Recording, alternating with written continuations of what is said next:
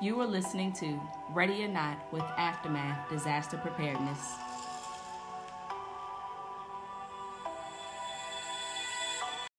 Good evening to all my Ready or Not listeners. Again, this is Ready or Not's podcast with Aftermath Disaster Preparedness.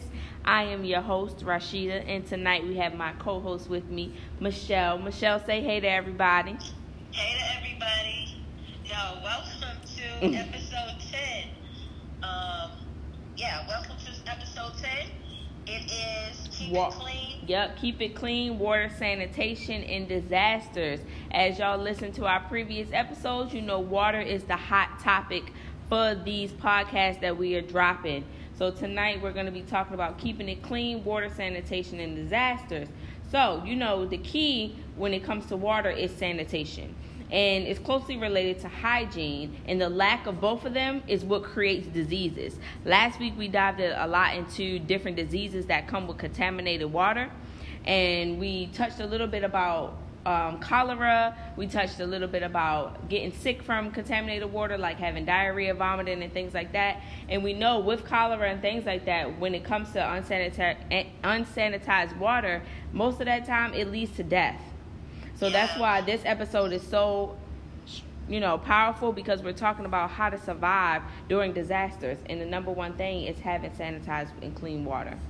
Yeah, I just wanted to run by everybody. There was a Johns Hopkins Red Cross study that concluded that in many cases, more people die from unsanitary conditions than the actual natural disaster itself. So that lets you know how sanitation ranks in terms of, water and the lack of water. You have to, you have to worry about sanitation, and you have to worry about hygiene. Yep, so you will have to put those things into practice when it comes to staying clean and sanitized when you have limited water supply. Because during disasters, you don't have the running faucet, you don't have the bathtub. And we talked about last week about the rationing of the water. So when you have a limited supply, you have to practice on being clean and knowing how to sanitize the little bit of water that you do have during those moments. So let's discuss some of the things that you do, or some of the things that are covered in terms of when you need sanitation. And some of those things are just the basic necessities of hygiene that we kind of take for granted, and that is bathing and showering. Yeah, washing clothes. Well, even before that, you're bathing and showering, you won't have the opportunity or the supply to wash and shower. So that's a mindset. To me, that's a mindset. As you know, like I said, when I did the drill, you really have to reorientate your mind to trying to stay clean without that water supply. So that's where the concept, I guess, of bird baths come in, when you just got to hit those areas that need it the most. Well, like most off-gridders, most people that are off the grid or preppers, what the suggestion is that you do just that. You kind of do a little sponge bath. So you're rationing your water, and you're just kind of, washing, the areas. And you wash your whole body. So you have a little bit of water for washing, and then you have another little bit for rinsing. So that's kind of really helpful, because this speaks to some of the things that you need in your BOB, in your bug out bag. That's going to be the key items that you need, or some of the key items that you need will be based in sanitation and hygiene. Mm-hmm. So when you're talking about a lack of water or rationing your water, you want to make sure you have soap. And you do get near water supply. Or those wipes. Yeah. Outside of the scope of doing the bird bath, that is another means of hygiene or washing yourself if you can't shower. You know what I mean? Because we use those for babies. So you're talking about the baby wipes? Yeah. You use those for babies. Most people just kind of wash their babies down. And usually, if you have your towel out at the park and they're getting dirty. Like, those are very convenient. So yeah, definitely having like baby wipes or moisture towelettes. Have that handy, so if you're really absent the water, you still can kind of, wash yourself down with those towelettes. So, just in terms of showering still, again, I really want to get across to everyone that this whole thing of disaster is a mindset.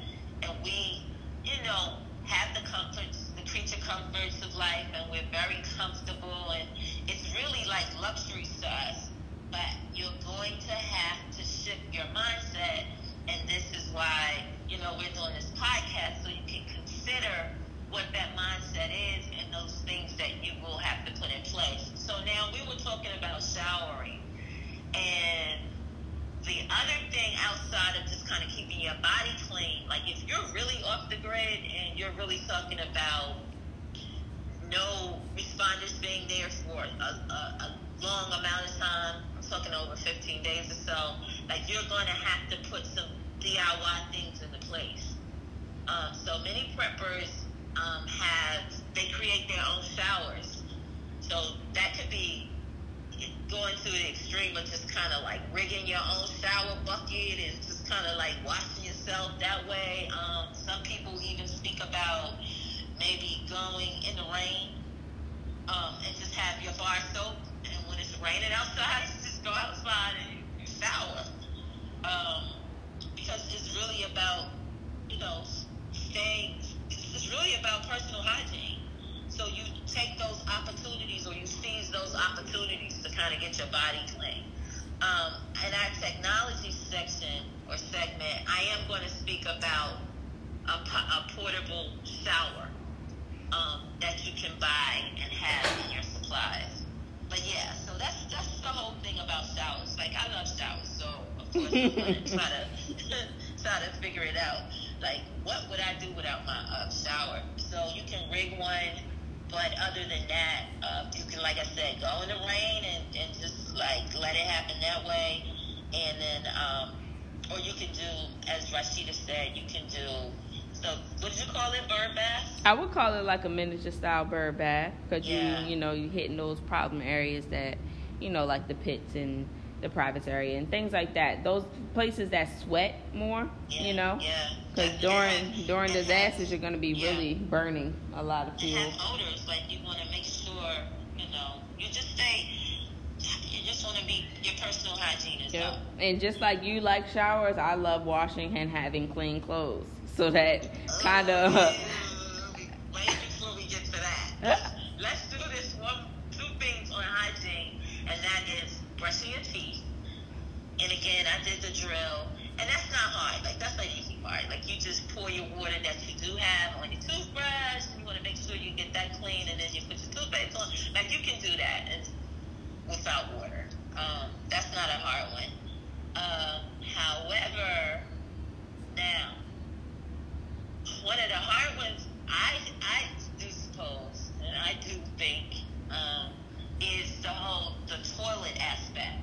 Now, that can become very long-winded. So when you're really talking about people who live off the grid, and when you're really talking about preppers, there are many things that can be done in terms of what to do with human waste, or what you would do with defecation. So your body is still going to be functioning. So you're going to have to get rid of the waste, be it urine, be it defecation, and this is how disease comes in. And that's our favorite disease that we keep talking about. Not our favorite, but cholera. This is one of the aspects that creates cholera, and that is the human waste and what to do with it. Let me say this in terms of your BOB, your bug out bag. You definitely want to keep garbage bags. That's a component of getting rid of your waste as well. And again, I won't go into it just briefly, but some of the things that can be done is you can definitely use garbage bags for your waste. Some people rig the garbage bags. If you're sheltering in, you can kind of put it down in the toilet, the garbage bag, because you won't have water there. So you can put it down in the toilet. Some people say to get kitty litter to just kind of contain the odor and what have you. And you just put the kitty litter down. You use the bathroom, or you waste, and then you tie it up. And then you have to go about figuring out where to discard it. Exactly, where to discard it. And so that can get kind of involved. Like, you can go outside and you can, dig 3 feet, 2 to 3 feet holes and kind of do it there. Some people say you can compost. Again, we're kind of breezing over this because it can get a little detailed. We would suggest coming to one of our training classes to really, at some point, really go into detail on the how-to. There are other means you can do, like create trenches and just kind of use the trenches there. Again, it's about where you're going to bury the waste. And you have to be really mindful that it's kind of maybe some people say a defecation field, like it's away from the house or it's away from the residence, and then you can go and, put your waste there and it's separate from everything else, and you won't get into a lot of the diseases. Yeah, so just like how Michelle was explaining that, her favorite thing is showering. And me personally, as I was thinking, my favorite thing is washing clothes and having clean clothes. So we're going to dive a little bit into washing clothes and, with the limited supply of water that you have during natural disasters. Yeah. So, generally, how many gallons is it that you need per family? So you have 1 gallon per person, and that's just for drinking, right? And then correct. You'll have another gallon that you would use for other water needs, i.e. showering, washing dishes, brushing teeth, washing clothes. So the things that we kind of just talked about earlier. Enter my drill, my challenge when I did it without water. I know I probably use 4 gallons easily. In a day? In a day. I know I easily did that. Right. Because what's really going to happen, and this is just a real case scenario, is that if you're without the water, I know we've spoken of some of the things that you should look for and where you can get water in your household, but a real fact is when your water stops, even though there is water in your tank, in your toilet tank, that's going to be that water is going to be a supply or a backup supply for you to flush the toilet. Right. That's going to be 1 toilet flush. Right. And after that, your water is gone. So from there, you're going to have to figure out certain things. I mean, I think I just spoke about, waste before, but that's real. There's this thing that you do to flush the toilet. If your electricity is still working, you still have the ability to flush the toilet. Yeah, by pulling the lever in the back of the toilet, you actually manually pull that up and it will flush. Well, what happens is there's no water in there. So what you actually have to do is you take a gallon, you get this bucket, and you have to pour a gallon of water, and that's 1 gallon. So are we calculating 1 gallon of water in that bucket, and then you have to just kind of quickly flush it, pour it in, and it will force a manual flush. Right. But what I'm just saying is that's 1 whole gallon. Which means that's your gallon that you will be using for other things. So you need more than a gallon or 2 gallons per person per day. Realistically, yeah. Because you have to count that, especially if you're trying to do it that way. But if you're trying to do the other means, and if your water is really low, then you're back to using the garbage bags or using, your compost, doing your waste as compost or digging it. I mean, some people go outside. A long time ago, there used to be outhouses, so some purpose talk about creating your own outhouse. Again, that just depends on how long you'll be without assistance, how long you'll be off the grid. Right. But getting back to washing the clothes, so that means you need a supply of water from somewhere.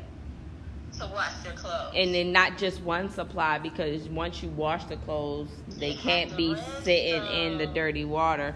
So that becomes another source of water that has to be clean, because you don't want to wash your clothes with contaminated water. Correct. So, you in the washing clothes thing, you might have to wear your clothes. And we talked about that a little bit in the beginning of our episodes on the proper things to wear during natural disasters. And, things that would be necessity during that time maybe just changing of underwear. Yeah. Or socks. Those may be, come into play. Exactly. Like you said, we said wear or have several pairs of underwear. And if you find yourself with some excess water, or if you were able to ration, here's the thing that preppers do in terms of washing clothes that I was going to get to is, like, you can get 3 buckets. So, but these are all supplies. This is an FYI. So, there's this, I've seen a prepper just kind of like do 3 buckets, and he puts holes in the bucket, and then he uses a top for the bucket. He puts a hole in that, and then he puts the plunger through that hole, that top hole. Right. And he plunges the clothes, as he uses the plunger as an agitator. Okay. And he's just plunging, like he's just getting that dirt out that way.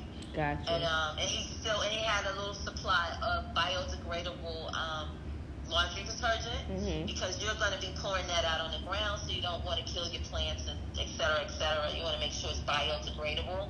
And you just go about 10 minutes just agitating the clothes, and when you're done that, you just kind of lift the bucket out of, it's like you put, it's one bucket, and then you put a bucket with holes in that bucket, and that's when you do the washing machine. The agitation, you take that out, and then you let the water just kind of come out through those holes. Right. And then you're going to go with another bucket of water and to rinse them out. To rinse, exactly. And then hang them to dry. Yeah. And there you have it. So you probably don't want to get into like heavy clothing. Like you said, you have to go back to that episode. What episode was that, my reminder? I believe it was episode 2, if I'm not mistaken. I do believe that it was episode 2.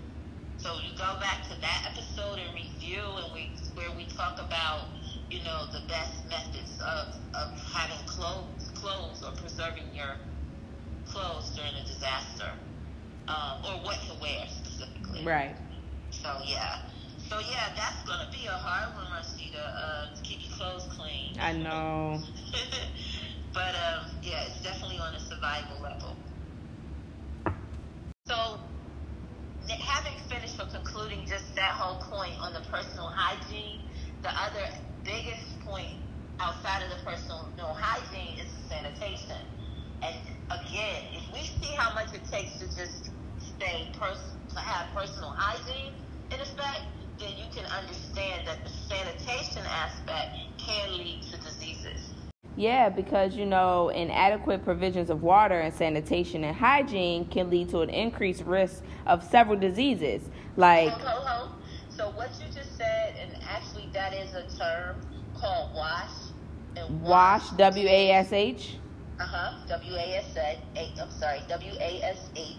And that is an acronym used in disaster preparedness in many of the third world countries. And when you're talking about sanitation and water, WASH is water, sanitation, and hygiene.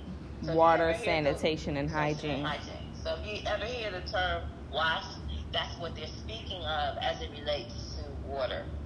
Got you. So the several diseases are, hepatitis A, cholera, and we spoke a little bit about cholera last week on how you contract it. And basically, simple, you contract it by not properly disposing your waste, whether it's fecal, whether it's urine or vomit. Those things can cause outbreaks within towns, within your home, within communities, or whoever actually drinks off of that supply of water. So, to think about that, Haiti, in 2010, they had an earthquake, and it killed 7,000 people, and sickened over how many people it sickened? There was just like 470,000, almost like 500,000 people and around by cholera. Yep. Because there was nowhere. It was nothing to do with the waste. And you Yeah. have to remember, you know, that was an earthquake, so the water supply was gone, and and the water supply manage that there, waste. and the water supply there is hard. It's not easy to come by in the first place, especially when it comes to clean water. Because recently I was there, probably around this time last year, and the way that everybody in Haiti gets their water, of course, is from like a water well. But you have to live near one, and if you don't live near one, you have to travel to one so that you can get clean water. Yes, they do have hotels and things of that nature, but it's not a lot, and everybody doesn't live in a hotel.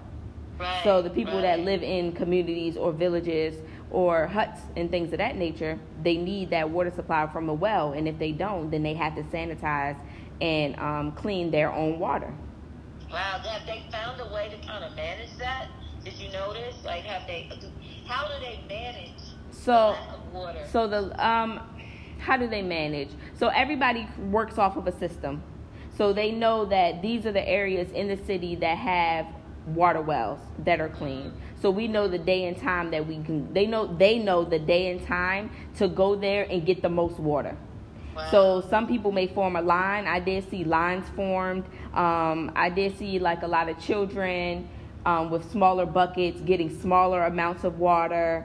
I did see like adults with larger buckets getting a big like quantities of water and having to actually drive it back to where they live. So it just depends on how that area of Haiti works, because, you know, Haiti is not a small place. Right. So, yeah, that's definitely something to think about. Can you imagine that they have to do that probably every day? Yep. Try to get those gallons in and do what they can with that supply. Yep. That's amazing. Definitely. Thanks for sharing that. Yeah, and I think some of the other diseases that are related to sanitation is typhoid, Shigella, dysentery, Malaria. and now malaria fits in when you're talking about what vectors. Vectors, yeah. We talked a little bit about those mosquitoes that like to be around water last week, if y'all remember. Yes. And I tried to show like standing water, because they come around standing water, usually flood water, very much so. And vectors are insects. They're just insects. They're like flies. Water. Yeah, flies, mosquitoes, gnats. Yes. Little bugs like that. Yeah. So again, that's a huge sanitation consideration. So you have to make sure your storage, and we spoke about storage. Your storage is you do your storage in the right manner so that these insects or vectors can't breathe in your clean water. Yeah, so you got to make sure it's stored well and covered and etc. Because these are side effects to not doing it in a sanitized fashion. And most vectors, they breed in clean water rather than dirty water. So if you think about you storing what you think is your clean water, that creates a host for them because it's clean. Yeah, so the best way to intervene with that is to cover your water supplies. Like we talked about with the storage. Make sure you have your coverings or whatever. I did want to say something when we were talking about these vectors and sanitizing. Another thing to have, you should surely have in your BOD bags or your disaster kits is what is it called? Sanitizer. Hand sanitizer. Hand sanitizer. I forgot to say that. Yeah. Alcohol, regular alcohol base, not the fruity kind. Not the kind that smell good. Yeah, it's time out for that. Nobody needs that during a disaster. But if that's all you have on hand, we're not saying don't use it. But when you're preparing your bag, you don't need to get that kind because it can attract, these vectors and other things, and you don't want that. But so you can definitely use hand sanitizer because the thing about all of these diseases is they're a hand and mouth disease.